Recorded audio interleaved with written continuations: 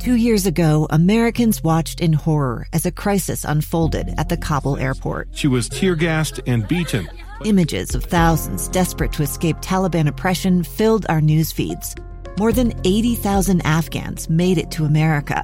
But the story didn't end there. It was very cold. There was no power, no heat. Who would help our newest neighbors?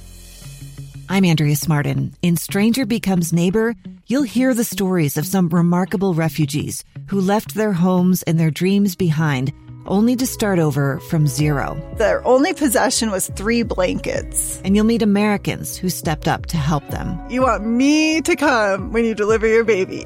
What can one person do in the face of an international disaster decades in the making? That's Stranger Becomes Neighbor. Find us at kslpodcast.com. Follow us on Apple Podcasts or anywhere else you listen. You're listening to Jeff Kaplan's Afternoon News on KSL News Radio, 102.7 FM and 1160 AM. Good evening, 6:30 at KSL. Jeff Kaplan here, 39 degrees and windy.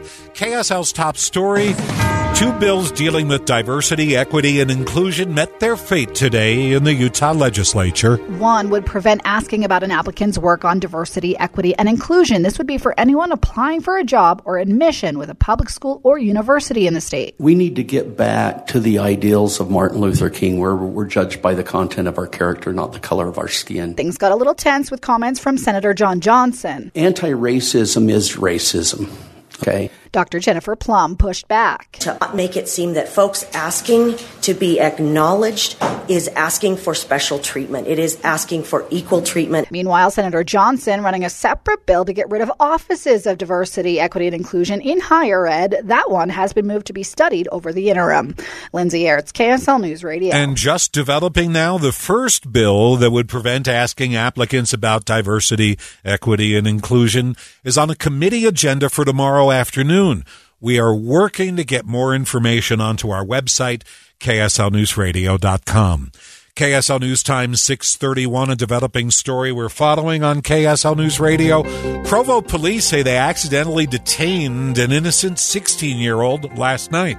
Police say they were looking for a suspect wanted for aggravated assault at the Ice Peaks Arena.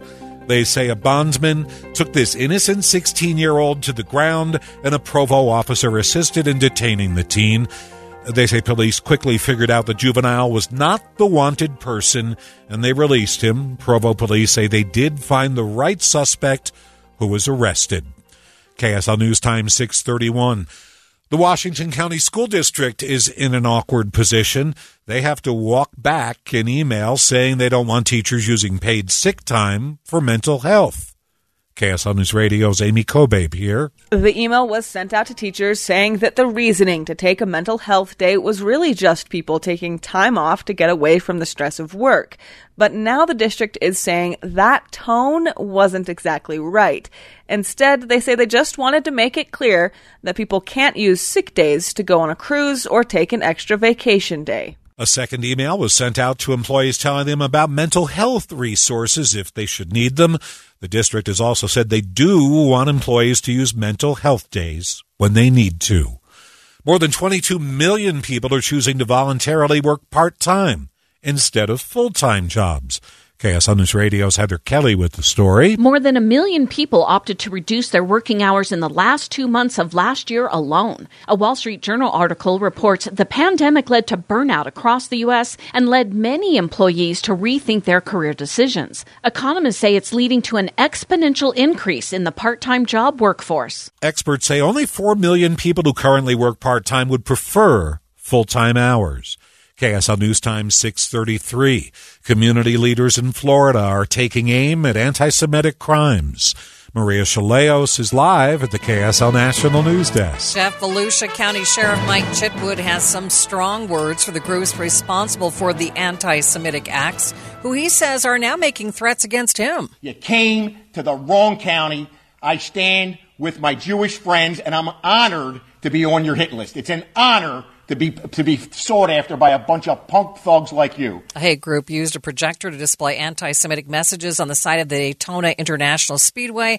Others have held up anti-Semitic signs on overpasses and have handed out neo-Nazi propaganda. Ohio Senator Sherrod Brown meeting today with local business owners in East Palestine to find out what kind of support is needed as the cleanup continues from the train derailment. Brown promises to remain involved with the cleanup. My staff and I are going to be here day by day, week by week, to make sure that this community gets what it is owed because of this misfeasance, malfeasance of Norfolk Southern. Brown also vows to hold the Biden administration and Norfolk Southern's feet to the fire to ensure residents get what they need. The White House calls it the first meeting of its kind in years to end violence in the West Bank. National Security Council official John Kirby says the U.S. brought together Israeli and Palestinian officials for talks in Jordan despite ongoing attacks on both sides. I fully agree with the statements from President Herzog and Prime Minister Netanyahu that citizens cannot take the law into their own hands. He says leaders on both sides have agreed to de-escalate violence and work toward a just and lasting peace.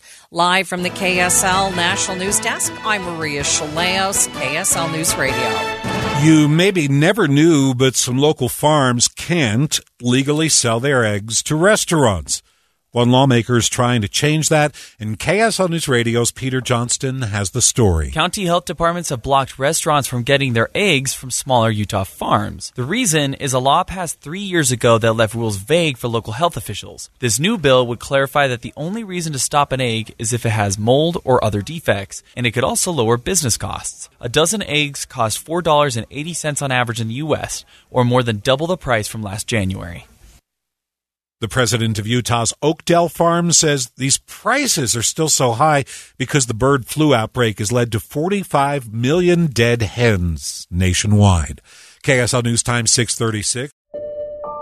I'm Dave Cawley, investigative journalist and host of the podcast Cold.